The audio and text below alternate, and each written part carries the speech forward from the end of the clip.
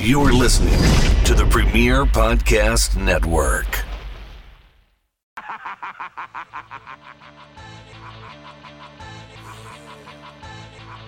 Everybody's got a price, it's the $1 million man.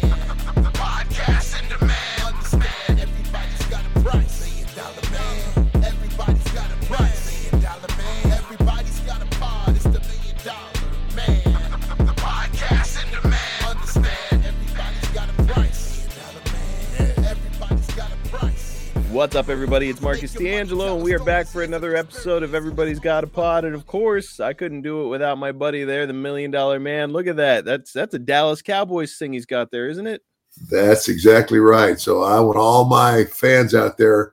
I know you're all over the place, and I know you got your team. I'm just letting you know that my team's the Dallas Cowboys, and has been since I was a little boy, way back. I mean, I must have been 12 years old. And I was in Wilcox, Arizona, this little town where my grandparents lived. Living with them at the time, and they had the Ford dealership. They called it the punt, pass, and kick contest. So you would punt the ball, pass the ball, and kick the ball, and they would tally it all up, and whoever won first place got the first place, second place. I mean, there were three places. For three places, they had something. But the first place winner, which that year was me, right. I got like a Letterman's jacket. And don't you know, it was the color of the Cowboys. And right there, they had a cowboy emblem. And so ever since then, buddy, I've been a Dallas Cowboy fan. I live in Mississippi. I'm only 180 miles from the New Orleans Saints. And of course, you know, I've got family members here who've lived here a long time, and the Saints are their team. And I said, well, yeah, okay, that's okay. But and if you go 400 miles the other way is the Atlanta Falcons. I don't care about them. Hard to care about them. I am a Cowboy all the way. Man, and you got to see, by the way, for our listeners who are not into football talk or Dallas Cowboys talk, I'm sure we've got some Eagles fans listening right now. Go ahead and skip ahead, whatever, 5 minutes. We'll get to the meat of the show. But right now we're talking Cowboys because it's playoff time and we're pumped up. Ted, you got to see the greatest eras of the Cowboys as well. So you got to, I imagine, watch the Roger Staubach era. Into the Troy Aikman era. So, like, man, you've got to see the success. Yep. I've seen mostly failure since I became a Cowboys fan. I saw Staubach, you know, and I saw Jimmy Johnson's run as the coach there. I've seen just about all of it, and I guess my other very good friend who's like myself, a very devoted Christian. His name is George South. George has a wrestling school, and he lives in the Charlotte area, and Charlotte, North Carolina. And I don't know, I may have told this story. If I had, well, everybody's going to hear it again. He loves the Cowboys, and he would pull his ring. I was doing. Back when there were still guys that wrestled with me that were still wrestling a little bit, I would call on some of those guys, and I would get like the Road Warriors to come and do one show. But George would pull his ring to wherever I was, and we used the wrestling show as bait to draw people in to a church.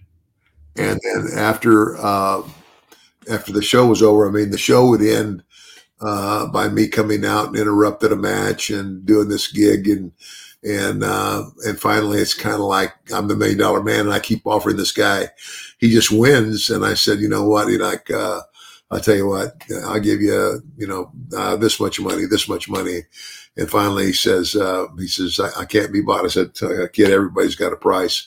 And I said, what's yours? He says, I can't be bought. I said, well, what makes you different than everybody else? He says, I've been bought by the blood of Jesus Christ.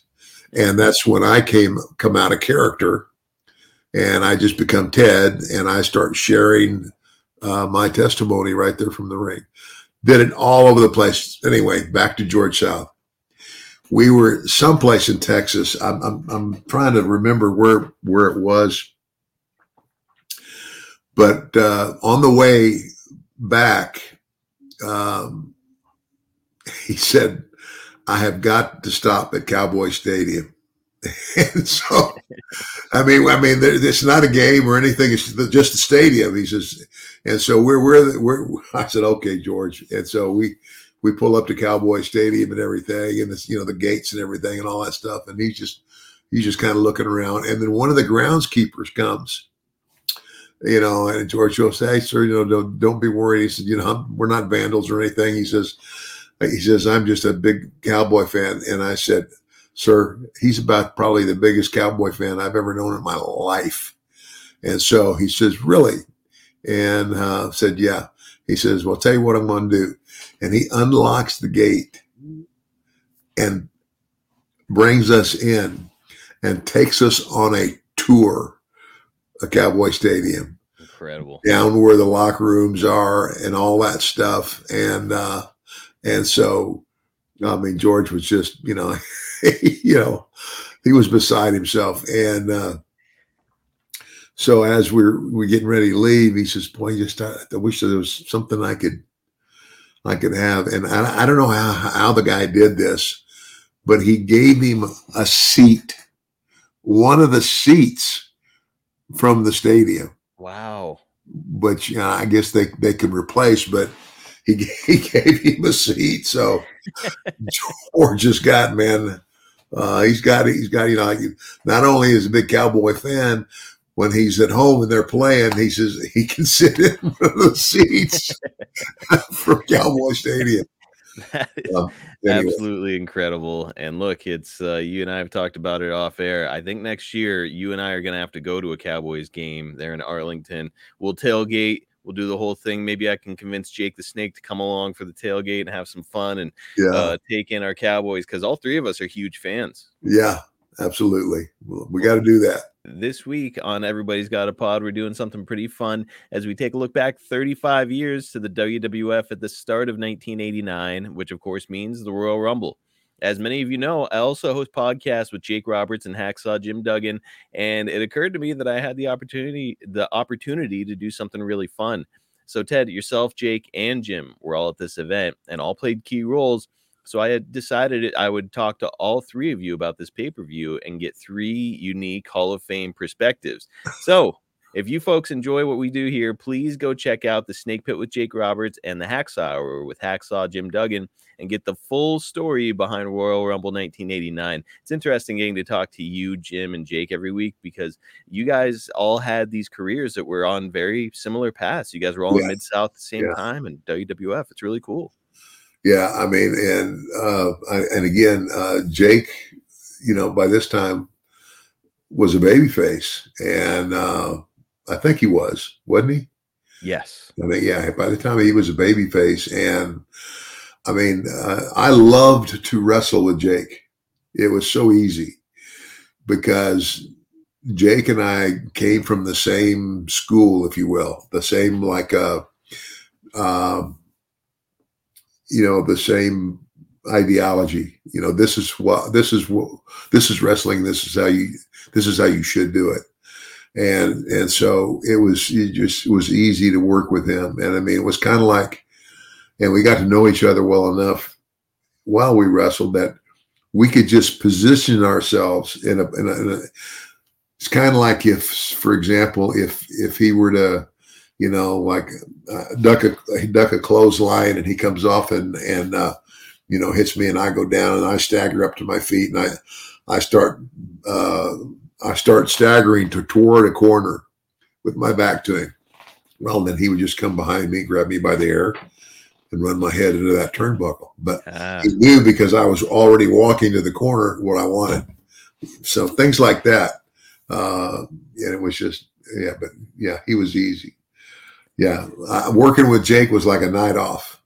It was really was. It's really fun getting to talk to you guys because your personalities are pretty different in a lot of ways. But like when it comes to wrestling, you guys could not be more aligned in everything. Yeah. So yeah, it's fascinating getting to talk to you, him, and Jim. And speaking of Jim and the Hacksaw Hour, I've got a really big announcement to make here on the show. Every week, we encourage all of you to go and subscribe to our YouTube channel. And now you've got a really, really big reason to go and do it. Jim and I have been doing our podcast exclusively on ad-free shows, but we wanted to grow our audience. So we are now moving this bi-monthly show exclusively to the Everybody's Got a Pod YouTube page. So that's right. You've got all things Ted DiBiase and Jim Duggan in one place, and it's our YouTube page. You can get the first 8 episodes of the Hacksaw Hour right now on adfreeshows.com, but every episode moving forward is going to be only on YouTube. We're not going to have an audio version. You can only watch it. A lot of people actually prefer to listen to their podcasts that way, so it's going to be a lot of fun. It's on the YouTube page for Everybody's Got a Pod, youtube.com/@everybody's-got-a-pod. Get over there and get subscribed today. Man, Hacksaw is such a fun storyteller. He's got so much personality. Going to be a lot of fun having him help us grow our page, huh, Ted? That will be awesome. Yeah, you got to get us all together on one of these and have a round table if that's possible. That is a hell of an idea. Yes, we will definitely do that this year. Feel like a special event, you know? Yes. You know what? It's occurring to me that not only were you guys all, of course, here at the Royal Rumble, but you guys are all going to be working at WrestleMania 5, which is going to be 35 years ago this year. So maybe that's going to be the opportunity to get all 3 of you guys on one show. Wow. I think we might have to pull the trigger on that. So yeah, but without further ado, you ready to get into these notes about Royal Rumble? Let's go with it. All right, let's get it. So the former Sheep Herders are coming into the WWF in late 1988, but they've been rebranded as the Bushwhackers. And to say that their characters have changed would be a big understatement as they're coming in the door here. Ted, what do you recall about your earliest experiences around Luke and Butch as the Sheep Herders? You know what? Those guys were great.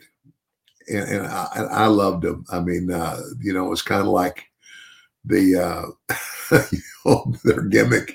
They do the deal and they would get everybody to follow them. But aside from the gimmick, and all the faces they could make and all that stuff, they were really great workers.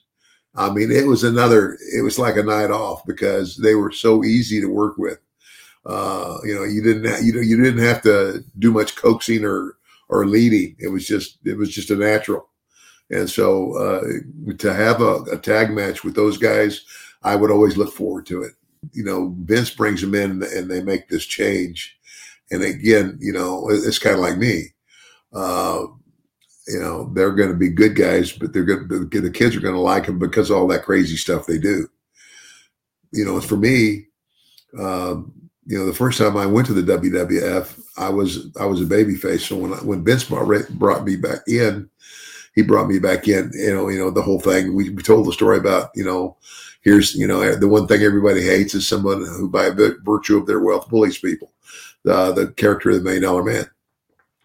And I was healed, but it was always easy to work with these guys because the kids loved them. And of course, it was especially, I had a lot of fun because, being one of the most hated heels, and wrestling with the Bushwhackers was, and they would do, they would do things to where, it's like I'd be backing up like this and he comes in the ring, he just taps me on the shoulder and I turn around and he just pokes me in the eyes and I just go down and sell the heck out of it. Just, some of it was silly stuff, but you mixed it with a serious match. It's hard to explain, but they were great at it. They were, and I think that a lot of the old school diehard wrestling fans are like, Vince ruined them. They were the Sheep Herders, and they were, this really nasty couple tag team wrestlers, the original hardcore type style. And it's like, hey, look, that might not fit your preference. However, I would be willing to bet that they would tell you they made the best money while they were with the WWF, and their legacy is what they did in the WWF, much like yours is. Yep, absolutely. And a couple guys that got the Hall of Fame nod in 2015, very well deserved. Absolutely.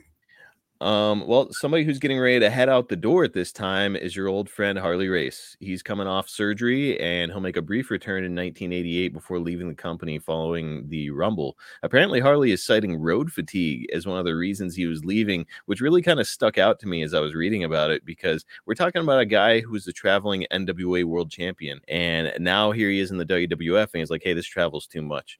It's that really speaks volumes. What can you tell us about how brutal the travel was here in the late 80s in the Oh WWF?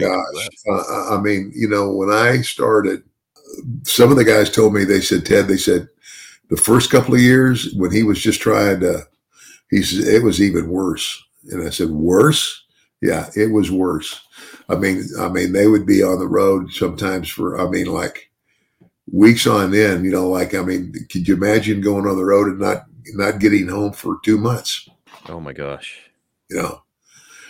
But by the time I got there, they had started to whittle it down, and back then when I first started, it was 3 weeks on the road and a week off.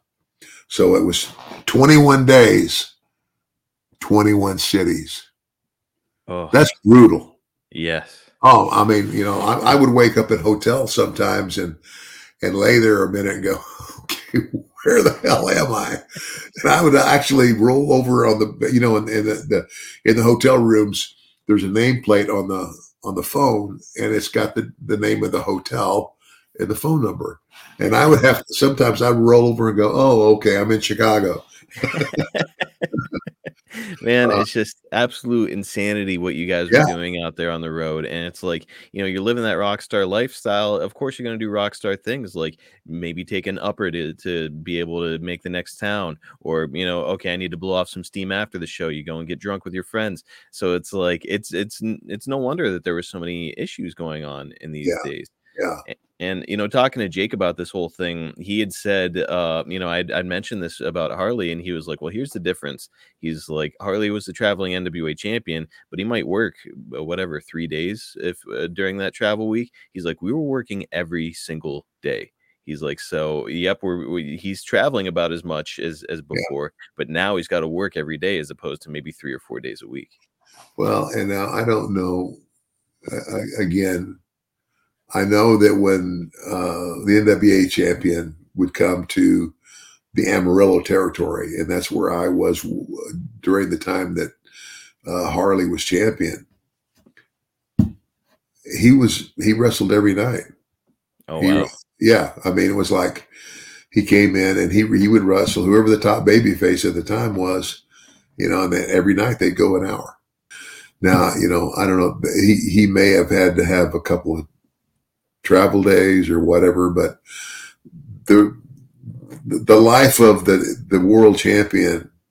Now, it's like the WWF world champion was only the world champion in the WWF. Mm-hmm. The AWA world champion was only the world champion in the AWA territory. The NWA world champion was the world champion in territories all over the country. That's the difference. A lot of pressure, a lot of expectation. Yeah. So, man, it's incredible that guys like him and Terry Funk and all the others, Ric Flair, were able to do it at the level that they did for as long as they did. Yeah. Well, so I do have to ask you before we move off the topic of Harley, the character that he was portraying here in the WWF is a huge, huge departure from what we saw him as previously in his career. In years prior, he was this no-nonsense wrestler type guy. But during his WWF run, he's working as King Harley Race, and everything is very gimmicky and cartoonish. We know that Vince was trying to go more mainstream, of course, as you and I have discussed here before. But I'm wondering, like, your personal opinion. You come into the WWF, Harley Race is King Harley Race while he's here. What did you think? Would they have been better served letting him just be Harley Race of old? Well, my opinion is yes. For me, it was kind of like, the people have seen this guy as, just Harley Race. This, in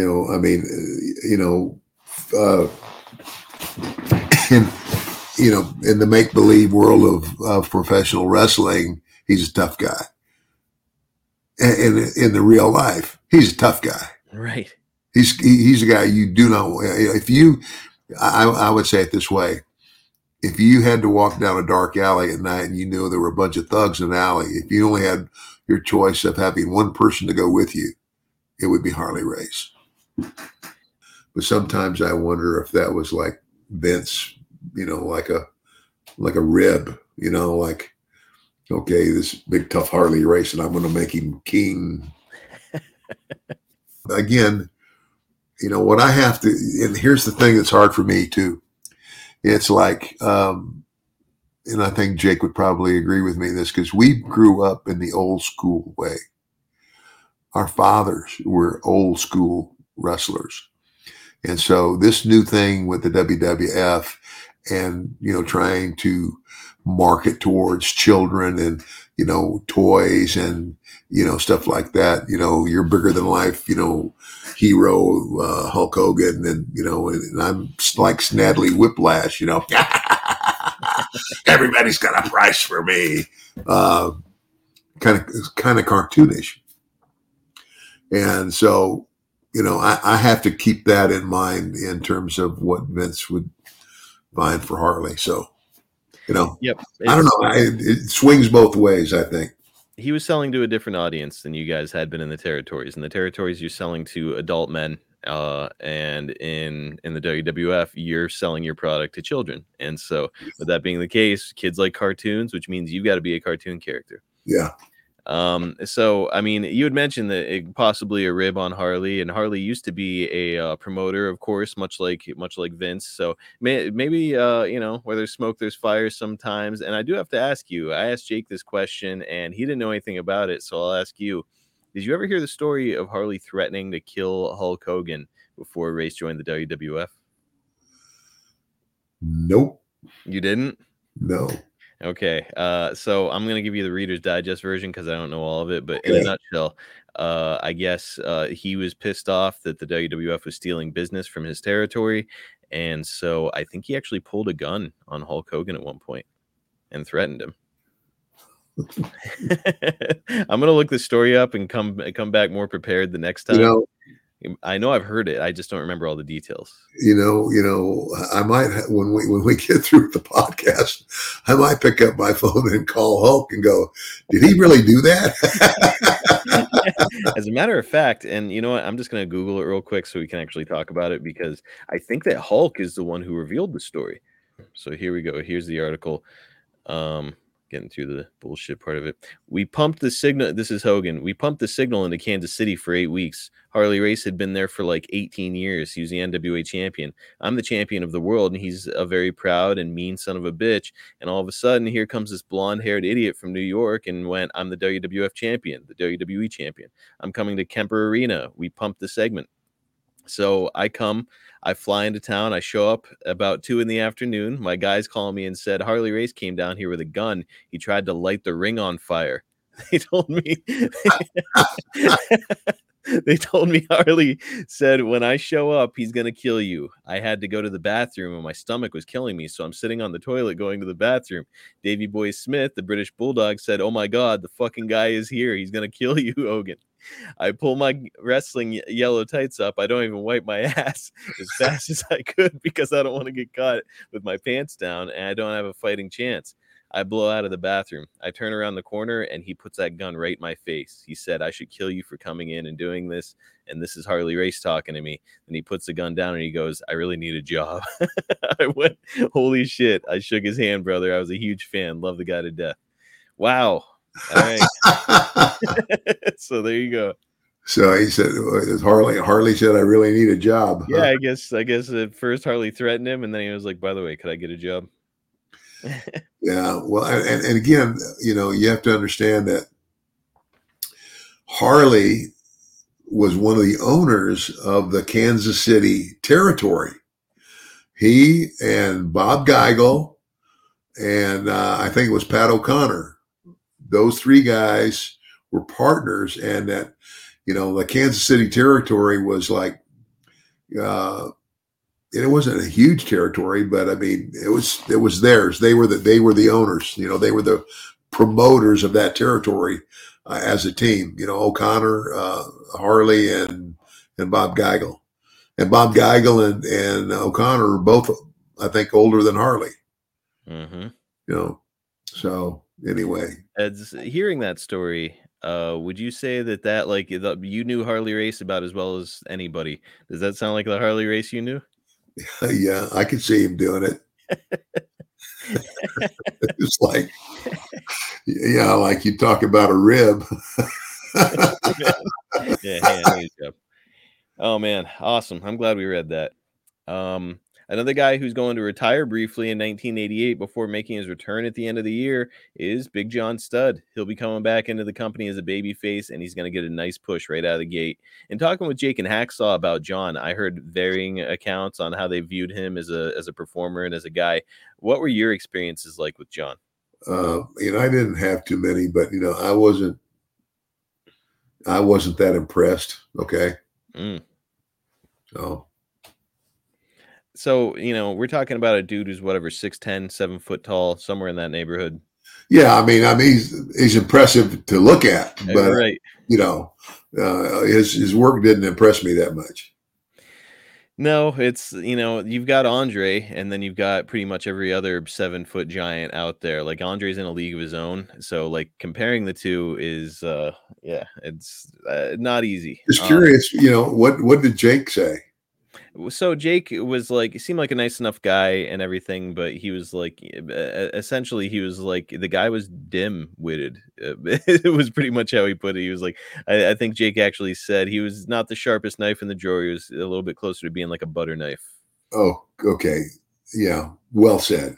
I mean, that's basically, like I said, big guy, very impressive to look at, but his work, no, he left a little bit lacking. Apparently, it was so Bruce Pritchard tells the story that Big John came in and said like, "Hey Bruce, I'm ready to come back to work, and I can deadlift whatever." It was some crazy amount, like 1,200 pounds or something. He's like, "I can deadlift all this weight." He's like, "I'm in the best shape of my life." So Bruce gets him to the gym. And he's like, "All right, we're gonna film a vignette of you deadlifting," and here he couldn't do it.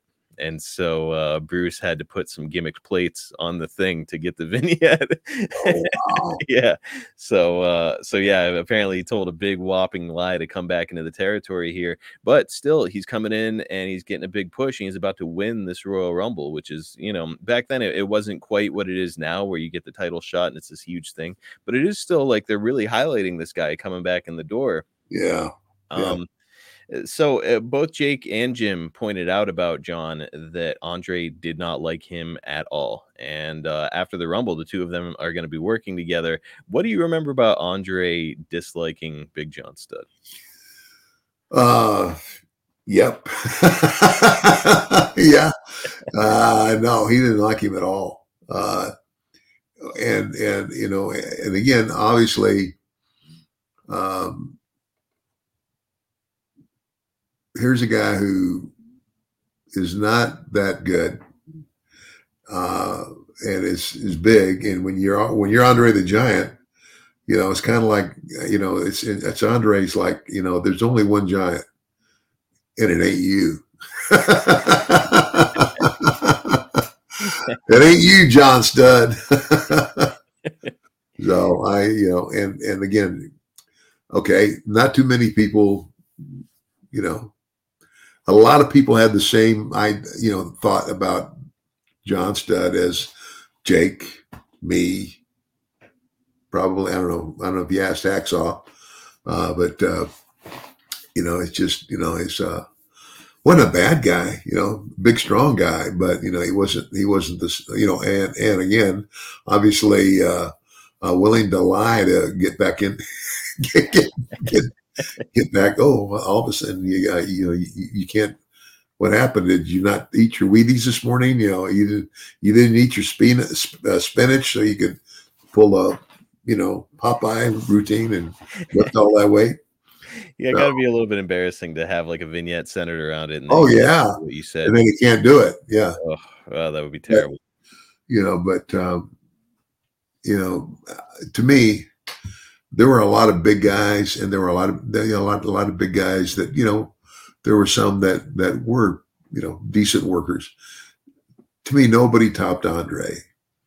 Andre, Andre mastered the skill of being able to get in the ring with somebody that's half his size and find a way to make the people believe that he just might lose.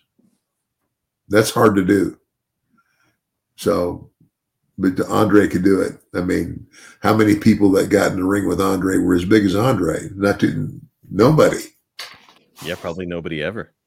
Yeah. So, man, it's and by the way, like Jim did have nice things to say about Big John Studd, in that he was a nice guy. He was really soft spoken. He was a gentleman. He was like, so I had no issues with John.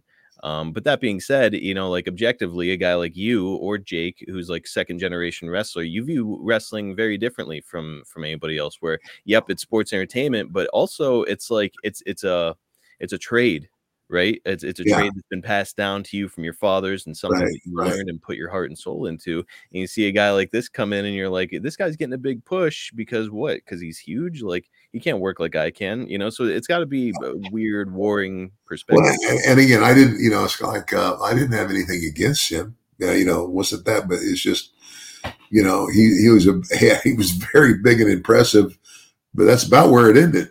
Mm-hmm. Like, to your point, it couldn't work. Right. He had, whoever's in the ring with it has to lead him. Andre could get in the match and tell whoever he's working with what to do and how to do it. Here's what we're gonna do. You know what I'm saying? Yeah. Andre had that ability.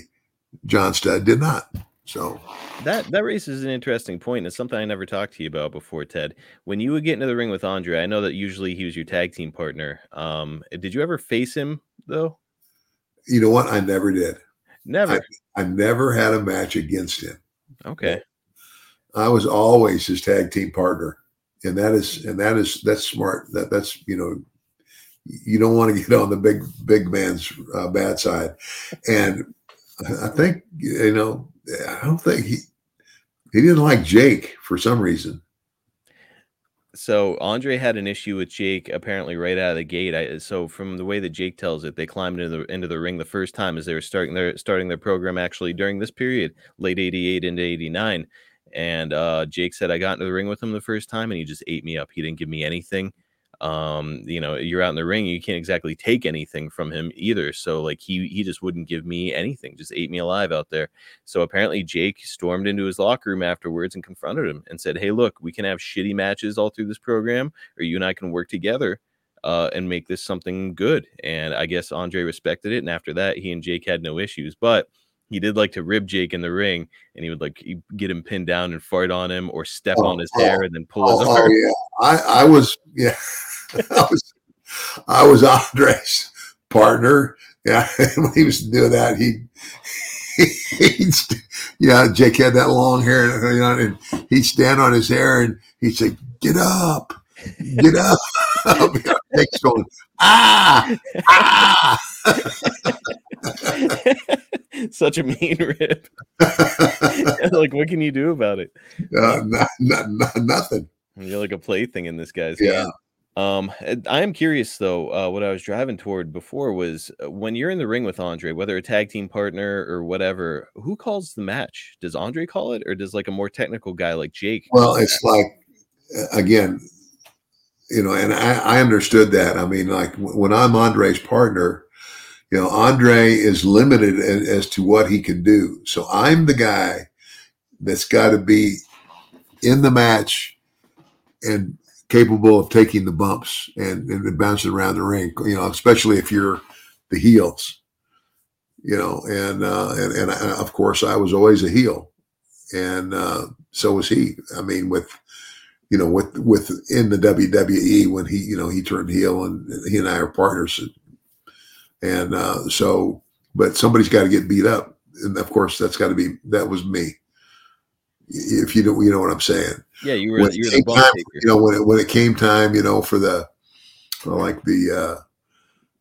the baby face to make the hot tag, and come in and clean house, I had to be the guy to take the bumps because Andre couldn't take that many bumps. So, and that was understood. I mean, that's just logical. Right. Right. So, He's not going to be out there bouncing around the ring. no. But no, I had no problem with Andre ever. But it sounds like he respected you, and yeah, grew to respect Jake. Yeah. On the way to the Rumble, you're making the loop with Hercules and beating him every night with a little help from Virgil. But on December 26th in Toronto, Hercules is going to have some travel issues, and instead, you're going to face Sam Houston. And Sam is, of course, the brother of Jake Roberts and a second-generation wrestler like yourself. Ted, what can you tell us about your impressions of Sam Houston and his ring work? When I first, again, I've known him since before he, got in the ring. When I was working for Bill Watts and Grizzly Smith, who's his father, was the agent, so to speak. Sam was around then, but he was okay. I mean, again, he was very young, when I was around him, and and he's just starting out in the business, but I thought he was okay. He was decent. He wasn't, he wasn't bad. It was like, I wouldn't thumb my nose at him. That's for sure. Compared to Jake, though, not exactly the same kind of second generation chemistry that you had with Jake. No, I don't think so. About a week after you defeat Sam Houston, you'll step into the ring with one half of the Young Stallions, Paul Roma, for a TV match. Paul is one of those names that we will likely never bring up on this show again. So let's take full advantage right now. Paul had a great look, fantastic build, seemed to be pretty good in the ring. What did you think of him? Yeah, I mean, he was, I didn't, obviously I didn't think he was like the greatest of all time, but I mean, he was a good worker. He was a good, solid worker. But I don't know that if I just don't know that I would ever have, it's one of those guys who I didn't think I respected his work, but he was never going to be a superstar. He's one of those guys that, like a lot of times we like hear some of these gimmicks and we're just like, like Harley Race is a great example. We just talked about him where it's like, it would have been great to have seen territory Harley Race here in the WWF.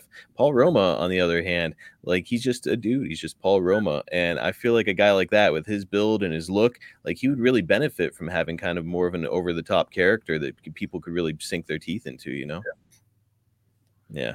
So probably a missed opportunity with him because, like I said, the guy looks like $1 million. An 8x10 of that guy, you're like, hey, that guy's a star. He looks like somebody. And he was a good, solid worker. Right. Yeah. So it was kind of like I don't know. I would much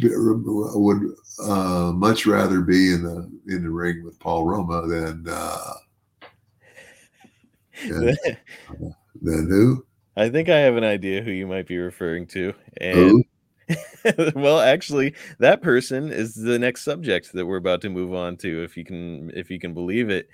So at the Royal Rumble, we've got a couple of other guys with great physiques who are about to go at it. The Ultimate Warrior, who I assume is who you were talking about, and Rick Rude are squaring off at this event, but it's not in a match. Instead, Ted, they're going to have a pose down here to determine the better physique. Ted, I asked Jim and Jake this question, so now I'll ask you. You came from the territories, blood and guts stuff in Mid-South, and the loaded glove, and a second generation star, all this background that you have, and now here you are. It's a pay-per-view. It's a pretty big money slot if you boil it down to dollars and cents, the amount of TV time they're using up, and it's a pose down with a couple oiled up guys flexing at each other. Ted, what did you think about this?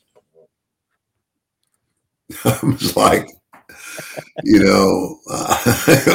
was kind of like, really. I mean, this is what we're going to do here. We're not going to have a match. We're going to have a pose down. Oh man, it was like.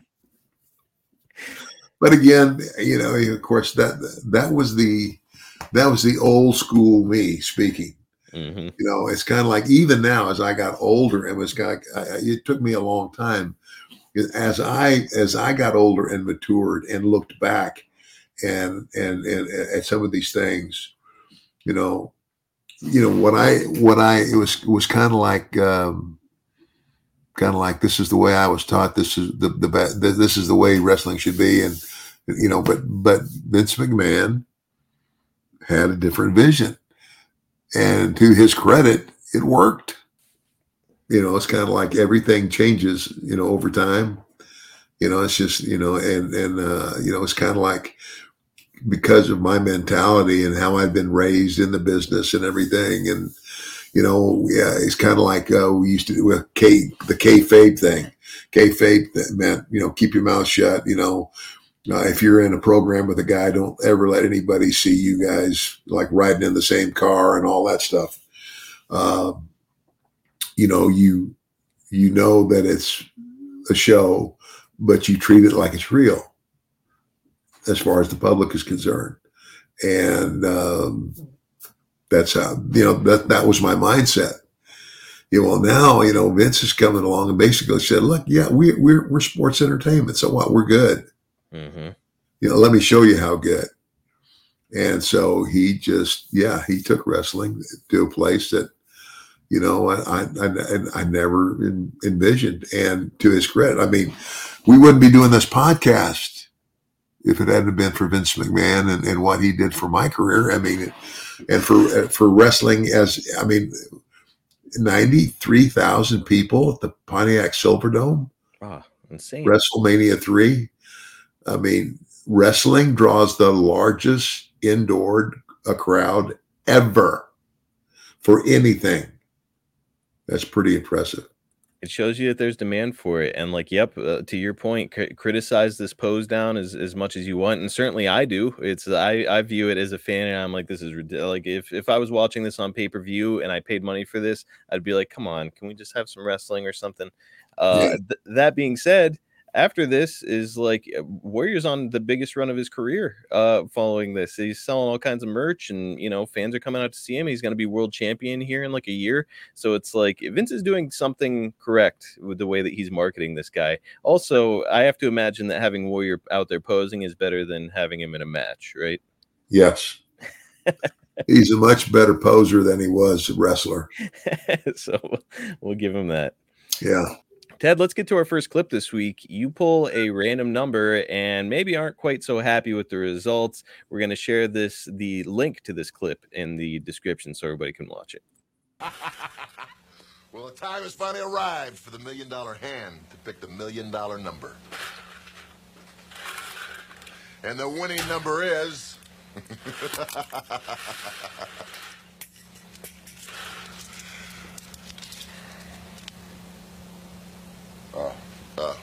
wait a minute. Slick.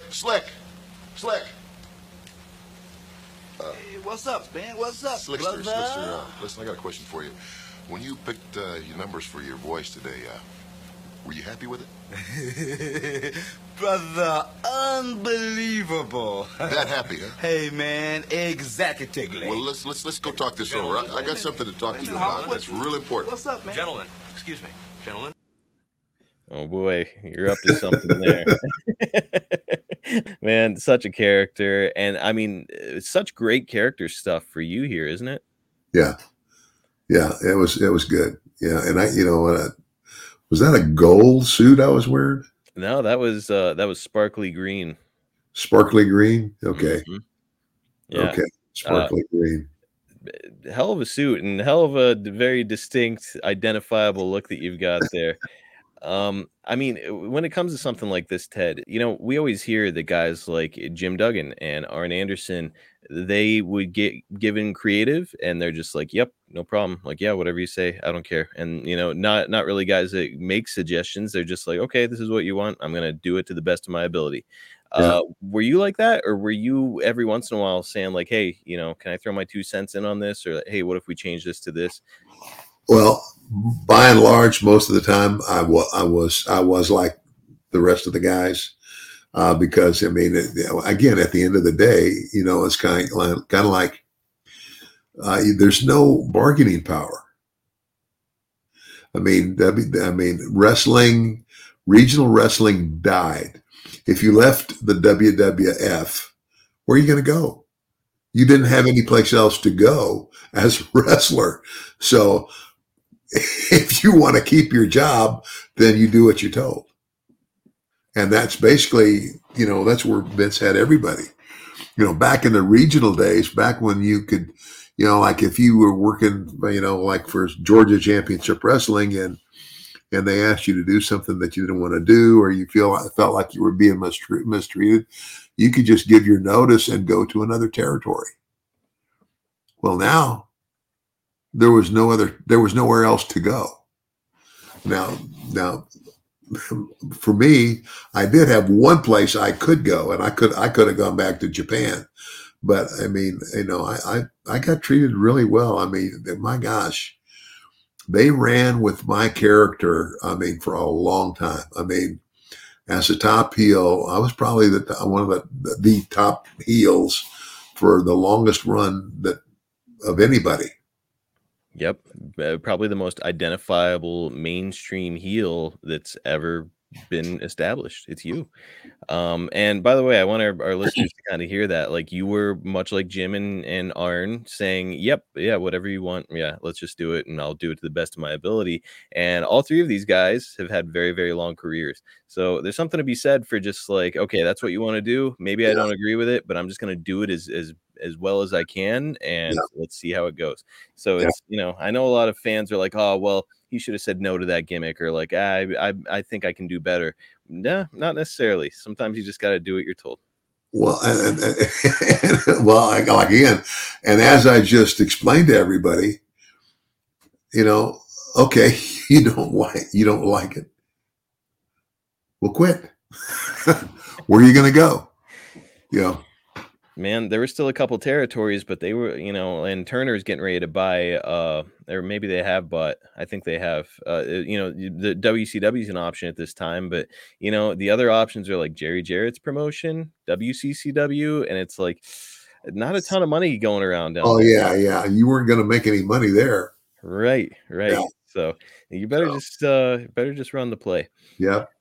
All right, so we're not wasting any time before we get to our final clip this week. You would successfully purchase the number 30 spot in the Rumble, and when it comes down to the end, it's just yourself, Akeem, and Big John Studd in there. Let's have a look. Say it one more time. Oh, look at that! Whoa! Big John pulled the $1 Million Man right in front of him. Big John Studd. Oh, look at that! Akeem is gone. It's Big John Studd, the $1 Million Man.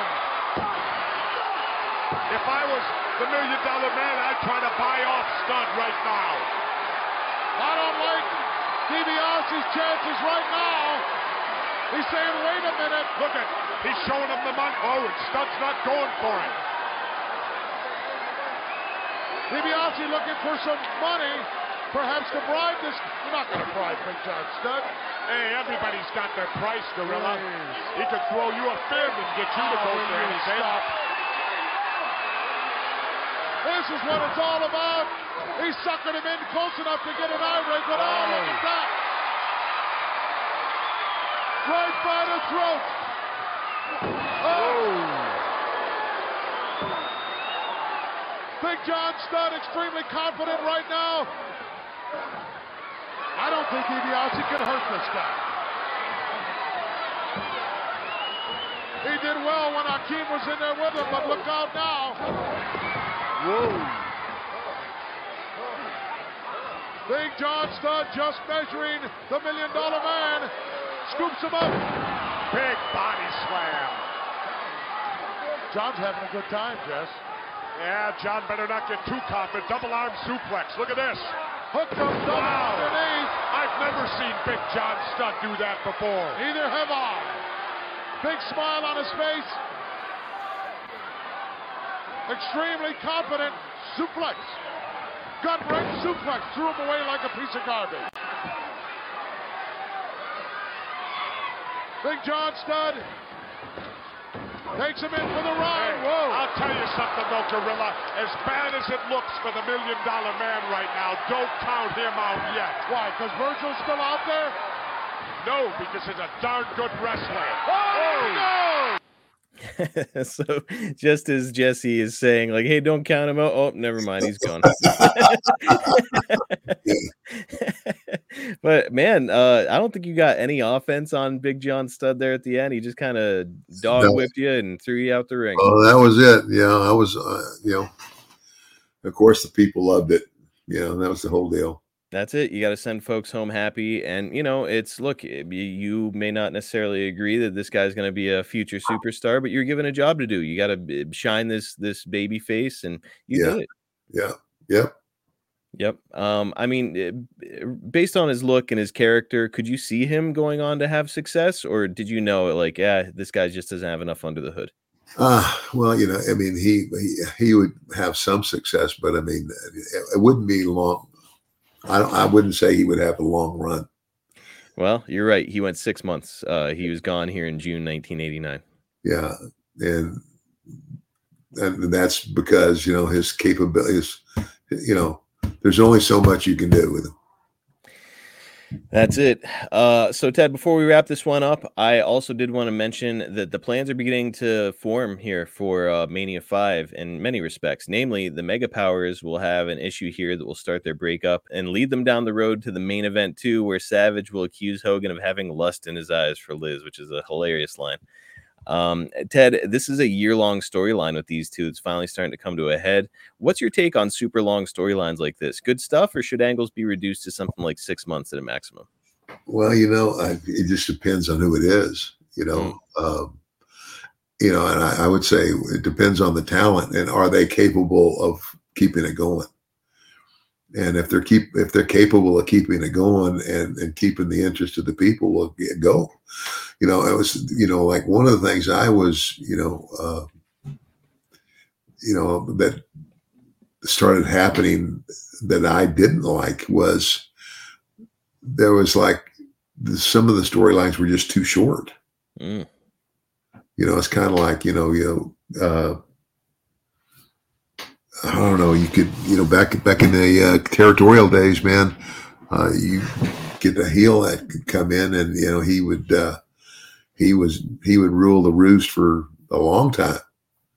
I mean, it was, it would take a long time to get to that place where you have the big blow off, if you know what I mean. And to your point, it's you had been paired here with Hercules, and now like that's essentially over after this. Hercules is moving on to I don't know what, and I think you're going to be moving on to Brutus the Barber Beefcake for Mania. So it's like, you've got a really short storyline where Hogan and Savage have been building this thing for a year, and a lot of fans, Ted, consider this Mega Power storyline the greatest storyline in the history of wrestling. We've talked about a lot of your stuff over the years and over the course of the podcast, and some of your great storylines. Objectively, do you feel that the Mega Power storyline is the greatest storyline ever told in wrestling? Well, gosh, I don't know. I mean, it was good. Obviously, it was good, and it was financially good because it worked. Mm-hmm. But yeah, I mean, the greatest angle of all time. How do you do that? I don't even know what that would be.